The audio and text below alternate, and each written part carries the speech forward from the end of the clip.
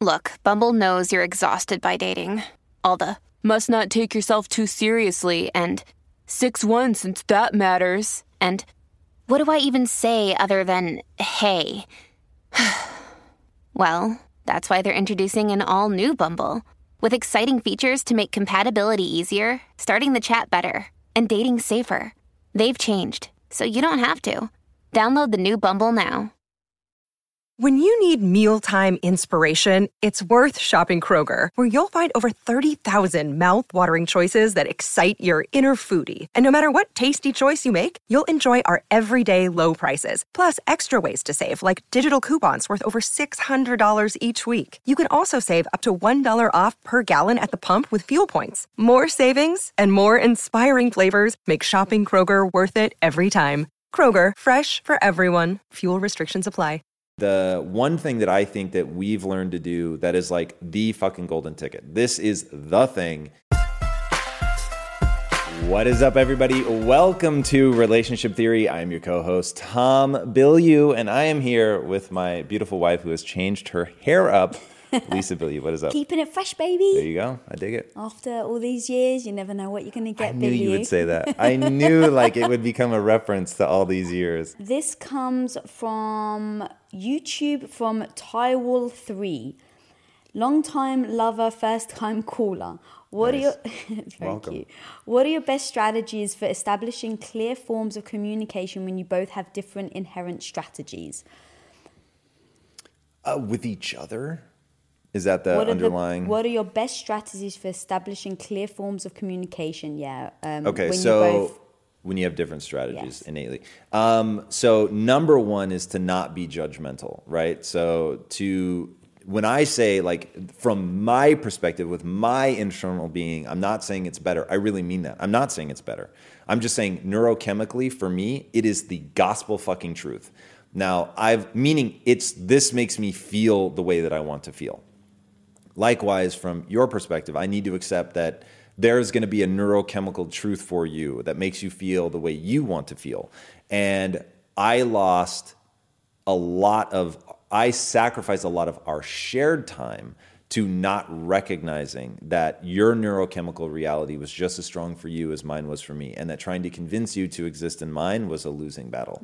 So the things that we've convinced each other of over the years have always been the things that benefit us both, right? So at a 30,000 foot view, no matter what sort of your neurochemical reality, like these strategies will work. And so those have been the ones, like when we put out the relationship belief system that we're working on now, it's the things that we share, right? It's those things that really, no matter what, as long as you have sort of the only baseline element, in fact, I'll take this sort of out, the only baseline element that is needed for our belief system to make sense is a growth mindset. If you don't have that, things like when you were earlier saying, like, I look at it from my perspective and how do I own it? Like, how could I have changed things, seen signs?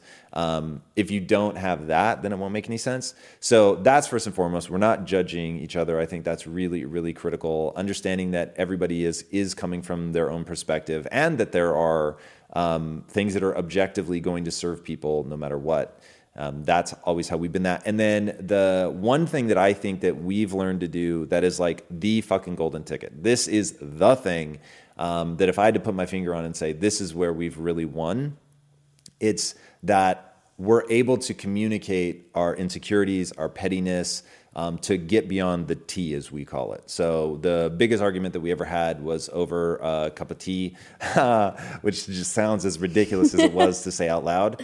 And in that argument, which almost ruined this vacation, which for us at the time to take a night in a hotel was just like insanity. It was so expensive, and I never took that time off work, even on the weekends. And so you had asked for it, and I'd finally agreed to do it, and then almost ruined everything because we were arguing over this cup of tea.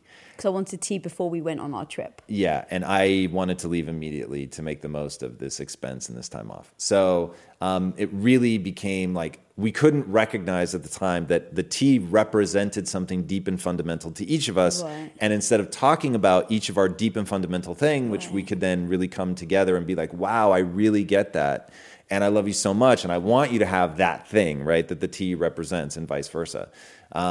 So Once we finally got to that point, by the way, after getting halfway to our destination and turning around on the freeway and headed back because we were fighting so much, only to then realize this is so asinine. What are we really arguing about? Right. Getting to the truth, turning back around and going and having the magical weekend, realizing whatever your like thing is, even if it's petty, even if it's insecurity, even if it's jealousy, like strip the emotion away and just say what it is. And in always getting to like that really core base thing, then it's like you can meet the other person with compassion and empathy, because it's like, I get why that bothers you. I'm not saying like I feel the same. I get it. I've been insecure. I've been jealous. I've been petty. And so full recognition, and then we don't punish the other person. So if you convey a jealousy, insecurity, pettiness, whatever, it's not like, you're going, hey, asshole, like, I can't believe that you would do that. And you're going to let that be this thing. It's like, whoa, thank you for telling me. Like, there's so much vulnerability to revealing something like that so nakedly, to put yourself in the hands of your partner and know that they could make you feel so small for feeling that thing. And when they don't, like, one, you get to feel magnanimous that you don't, right? That you're not beating them up or punishing them. And then the other person feels like, fuck, all my trust, all of my like openness is validated.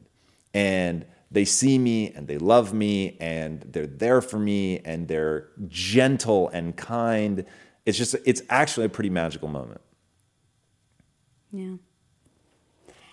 And I mean, in talking about strategies, like, we both had very different strategies at first. And I think that just the thing that really helped me is really establishing, like, what are our goals, right? Like, as long as our goals are exactly the same, the goal is to be able to trust one another, to be able to feel 100% completely safe in each other's presence, right? Like, all these things, okay, if your goals are the same, then your strategies can be altered. So if you had a strategy that no matter how much we'd agreed on the goal, your strategy wasn't helping me get there because it was making me feel uncomfortable with it, I would just say to you, hey, so there's one thing that you do it like this. And if our goals are X, Y, and Z, I fear that the way you do it doesn't help us get there.